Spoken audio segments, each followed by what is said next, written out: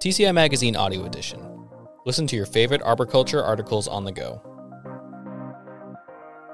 Head protection, selection, care, and retiring of helmets, an article by John Ball and Mike Tilford.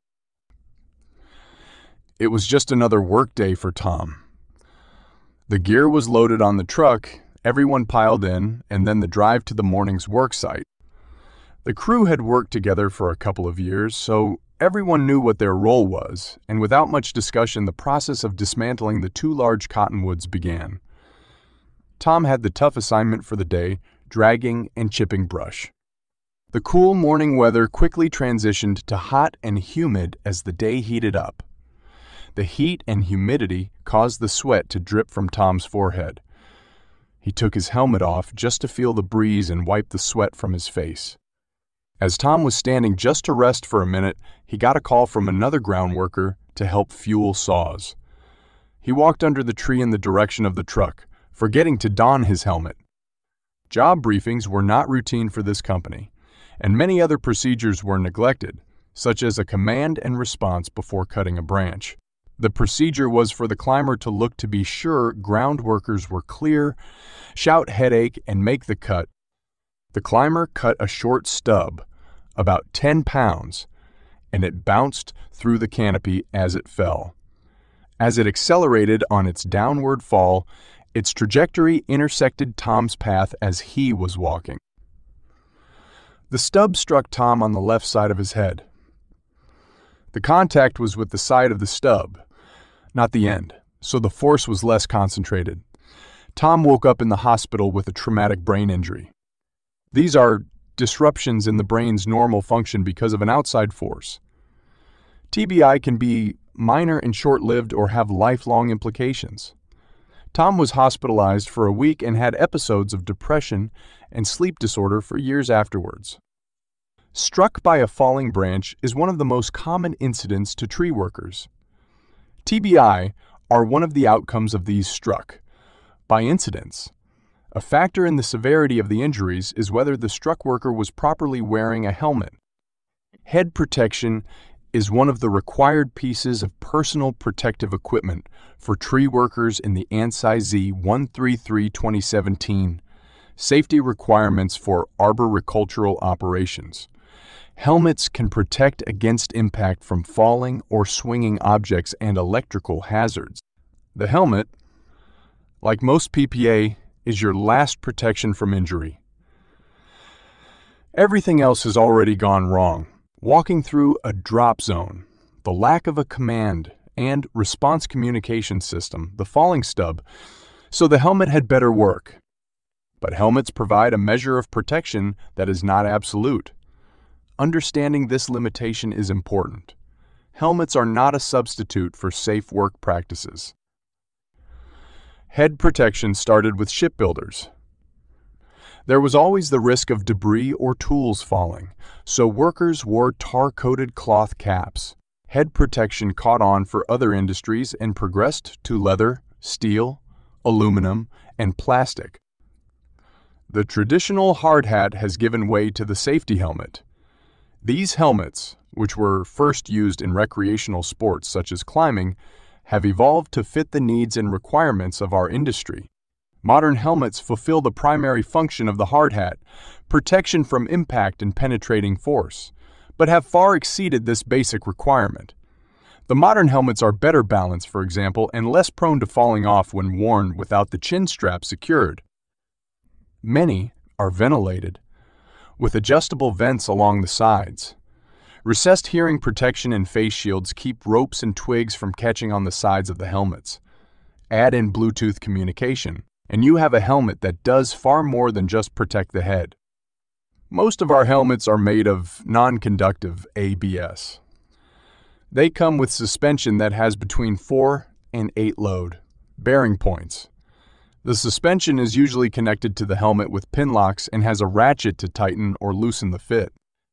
Most helmets come with a chin strap, and some have straps that can be positioned to break away if caught by something while working on the ground or to hold under impact, such as ricocheting through the tree during a fall.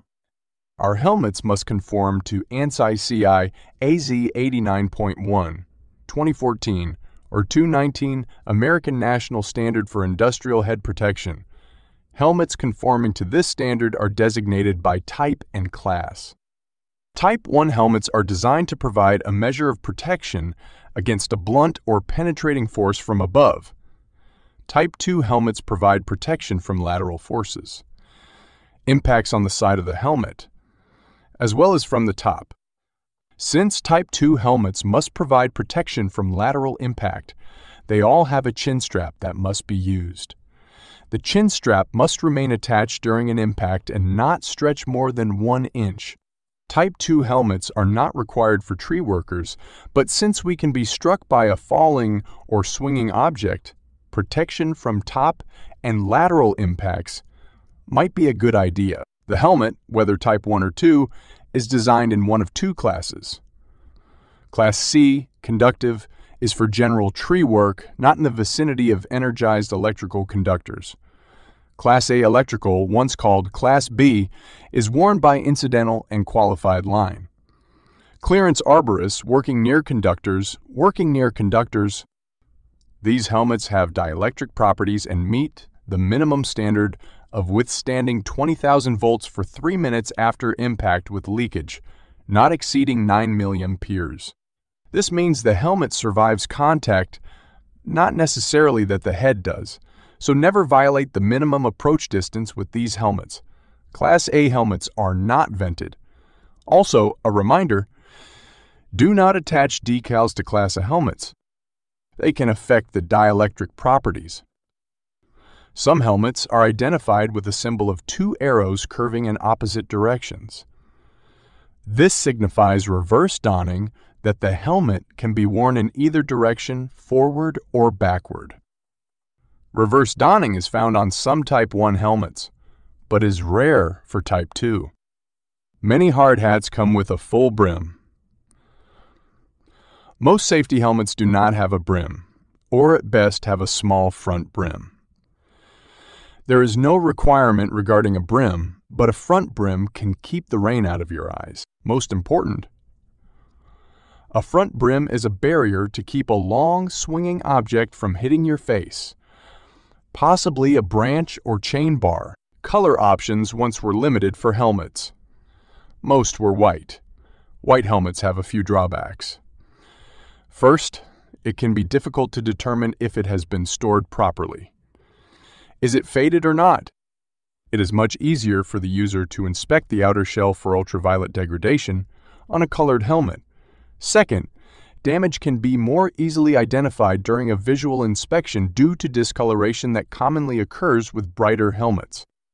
Last, if you have a required item of PPA in an industry where struck by injuries are prevalent, why not make the PPA highly visible? Helmets contain more than a shell.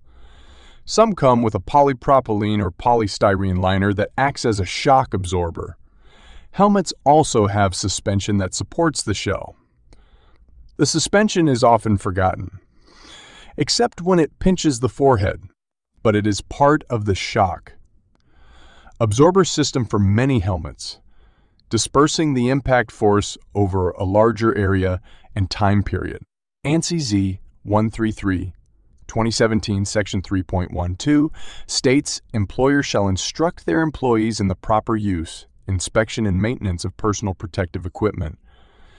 The old days of tossing someone a helmet their first day with the simple instruction of wear it are over. When issuing PPA to a worker, an employer is required to train the employee on when to wear it, how to don, how to doff, and care and maintenance of the equipment.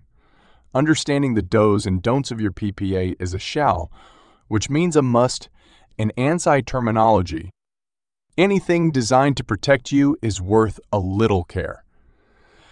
Helmets should be periodically cleaned with a mild, non-filming soap and warm water, then rinsed and dried. If the helmet has a liner, this can be removed and cleaned. The same with the suspension. How often you clean it depends on your tolerance to grime, but regardless of frequency, be sure to follow any cleaning recommendation from the manufacturer. solvents, and degreasers can weaken shells. When to retire a helmet. You only have one head, so you might want to be sure the helmet will work if you need it to. There is no set time to retire a helmet, as it is impossible to know how the helmet is being used. Is it set on the top shelf in a dark cabinet within an air-conditioned office and only worn on occasion? Or is it out in the field every day, with the weather fluctuating with the seasons between cloudy, dry, and 20-degree Fahrenheit to sunny, humid 95-degree Fahrenheit days? The useful service life guideline for many helmets is 5 years. The maximum lifespan from manufacturing is 10 years, even if stored on a shelf. But most helmets are used every workday. Working means that the helmet is going to be subjected to the environment. Heat, cold, sun, rain, and forces that include minor impacts such as dropping the helmet you are carrying. Helmets, as with other PPA, shall be inspected daily.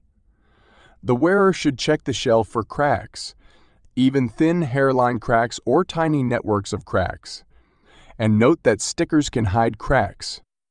Also, check the shelf for bubbling and warping. All these are indicators that a new helmet is needed. Most important, if the helmet was subjected to an impact or penetration, it must be replaced. Most helmets will be replaced within 10 years. They get grungy by then. But there are always some helmets that get placed and forgotten in a cabinet. If you find one of these, how old is it? If you need to know how old a helmet is, check the serial number. Manufacturers are required to label the date of manufacturing. The manufacturer's website usually explains how to read the label numbers and letters to determine when a specific helmet was made. What is often forgotten is that the suspension retirement date may differ from that of the helmet. The suspension, as the name implies, suspends the helmet from the head. This acts as a shock absorber for many helmets, cushioning the impact and working in concert with the shell, which is designed to deform on impact. If the pin locks or slot become brittle, the suspension may fail when subjected to impact. Inspect the suspension for cracked or missing pin slots. Also, inspect for fraying on the band or a broken ratchet. Any of these defects are a good reason to replace the suspension. Even in the absence of these defects, it is a good idea to replace the suspension every year. A new helmet can cost anywhere from $90 to $400. That is not a lot of money for the last thing that might save your life when everything else goes wrong. John Ball, Ph.D., BCMA, CTSP, ANREMT, Advanced National Registry of Emergency Medical Technicians, is a professor of forestry and TCIA member student advisor at South Dakota State University, as well as a frequent presenter on Industry Safety University, as well as a frequent presenter on industry safety and other topics throughout the U.S. Mike Tilford, CTSP ISA Certified Arborist Municipal Specialist, Certified Tree Worker, Climber Specialist, is Director of General Tree Care for Save a Tree, an accredited 36-year TCIA member company headquartered in Bedford Hills, New York. He also is the ISA International Tree Climbing Championship Head Technician. Want to stay up to date on the latest audio edition of the TCI Magazine? Subscribe to us on Apple Music, Google Play, Spotify, or wherever you listen to podcasts.